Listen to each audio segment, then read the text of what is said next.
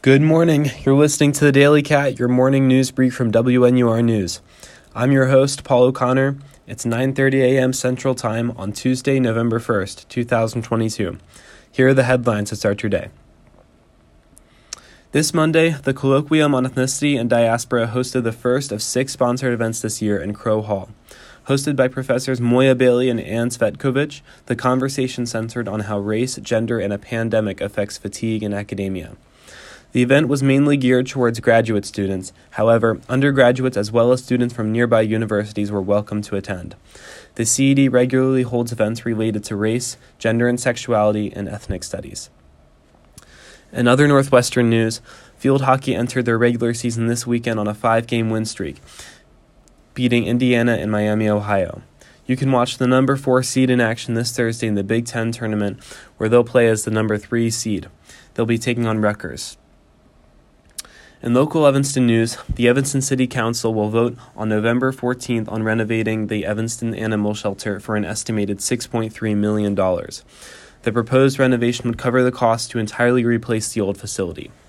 $2 million is guaranteed by a Cook County grant agreement, and $1 million has been guaranteed by the Evanston Animal Shelter Association. Evanston is left to provide $3.3 million. In Chicago news, 14 people, including a 3-year-old and 2 minors, were shot in a drive-by shooting last night in East Garfield Park on Chicago's west side. According to the police, 2 people from inside a dark SUV began shooting on the corner of South California Avenue and West Polk Street. The vehicle fled south after just a few seconds. According to the police, the victims' conditions vary from critical, serious to stable. No arrests have been made as of now, and authorities are still investigating.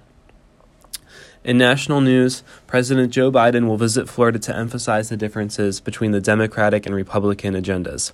He will speak at Hallandale Beach and make appearances for Florida governor candidate Charlie Crist, as well as Senate candidate Val Demings. Democrats hope his appearance will spur voter turnout in a state that has been challenging for Democrats in the midterm elections. On Thursday, Biden will visit New Mexico. On Friday, he'll visit California, and on Saturday he'll visit Pennsylvania. Finally, in international news, Israeli citizens will be casting national votes for the 5th time since 2019. The election pits the former Premier Benjamin Netanyahu against the current Prime Minister Yair Lapid, who has warned about the nationalist and religious alliance bolstering Netanyahu's regime. As of 2 p.m. Jerusalem time, turnout stood at a high since 1999 at 38.9%. That's all for today's Daily Cat. From Evanston, Illinois, I'm Paul O'Connor. Be sure to check out more news stories on our website, WNUR.news. You can also listen to these stories live during our next news show, Wednesday at 6 p.m. at 89.3 FM or WNUR.org.